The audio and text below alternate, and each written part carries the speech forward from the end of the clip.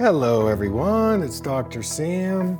I'd like to welcome you to my Eye Clarity podcast. This is a show that offers cutting edge information on how to improve your vision and overall wellness through holistic methods. I so appreciate you spending part of your day with me. If you have questions, you can send them to hello@drsamberne.com. Now, to the latest Eye Clarity episode.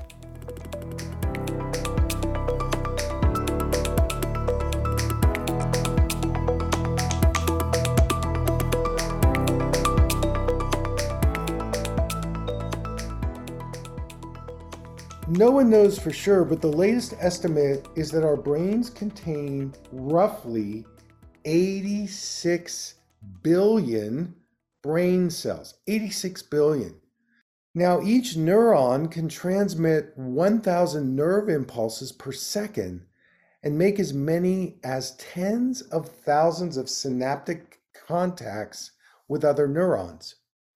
All brain cells are not alike. There are as many as 10,000 specific types of neurons in the brain. And in class number 2, I'm going to go into some of the most important modulators in brain function. Now, there are two that are really important for neuroplasticity. One is called acetylcholine, and the other is called epinephrine. So how do we stimulate those through our diet, through natural methods? There are ways that you can certainly increase through pharmaceutical sources. I'm not really into that. I'm not really into pharmaceutical drugs. I only say take them when you need them, but because of the side effects and the synthetic nature of pharmaceuticals, how are there natural ways that you can increase these brain modulators? And we'll talk about in class number 2. Another fast fact about the brain is that the brain needs a constant supply of oxygen. As little as 5 minutes without oxygen can cause some of the brain cells to die. And this can lead to brain damage. So we need to really think about how we can improve our breathing practice, get more oxygenation flowing into the brain and throughout the entire body. Now, I'm going to talk a little bit about the development of neuroplasticity. And for those of you that are parents out there, you can attest to the teenage brains are not fully informed. And what I mean by that is that the teenage brains are not developed until we reach about age 25. Now, once we hit 25, our access to neuroplasticity changes. So how do we maintain that accessibility? Because most of us are over 25 in this class. How do we do that? And I'm going to show you ways that you can access the neuroplasticity even as you get into your 60s, 70s, and even 80s. Last thing I'll say about the brain is that the brain can process an image that your eyes have seen for as little as 13 milliseconds, less time than it takes to blink. And we're going to work with our eyes today and our brain with a focusing exercise that's going to help you with things like visual memory, attention, focus. And these particular aspects, especially through the eyes, is one of the best ways to activate your neuroplasticity. And I'm going to share some research that I did working with trauma patients around this particular practice. And we're going to move to the next slide. And this is an important concept here for you to get, and that is called the eye-brain connection. And that is this, that the eyes originate from the brain prenatally. So every structure of the eyeball is brain tissue, from the eyelids all the way back to the optic nerve. And so when we're working with the eyes, we're working with an extension of the brain. So what is the definition of neuroplasticity? You can go on the internet and there are hundreds of scientists that are talking about neuroplasticity. It is called neural plasticity. You may see it as that, or brain plasticity.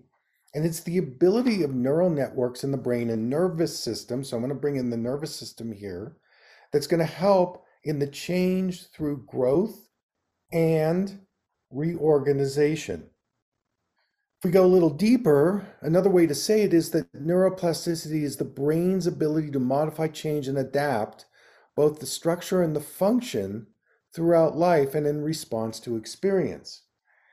Now, this particular aspect of structure and function are very important because most neuroscientists stay in the world of structure and they don't move into the world of function. Now, myself being a rehabilitation therapist as an optometrist, well, that's kind of a unique combination. An optometrist, eye doctor, who's also thinking about rehabilitation is unusual, but in my training, what I realized was, and what I observed clinically, is that the way we use our eyes, the way we use our brain, the way we use our body, eventually affects the structure.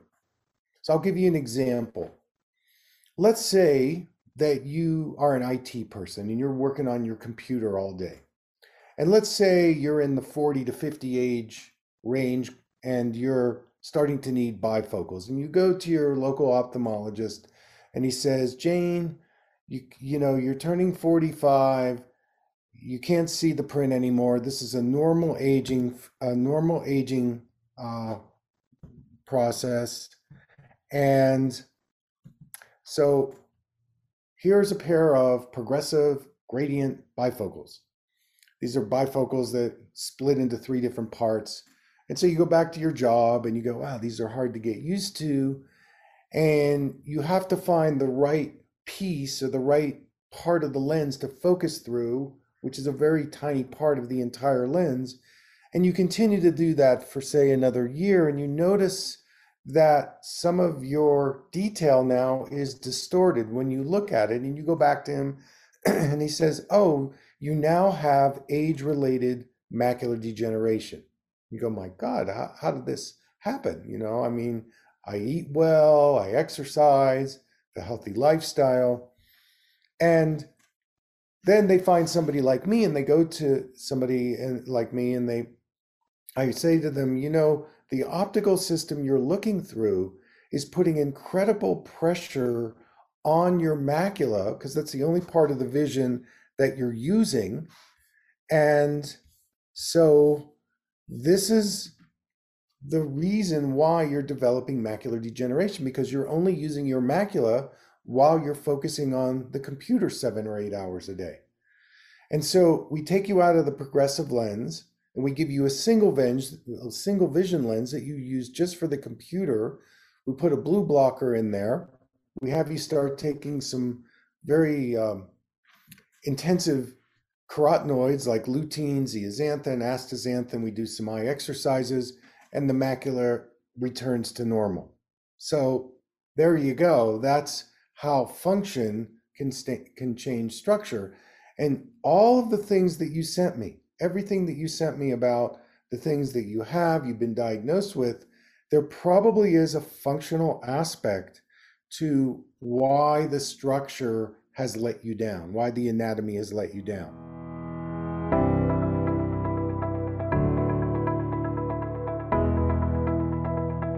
Thank you for listening. I hope you learned something from the Eye Clarity podcast show today.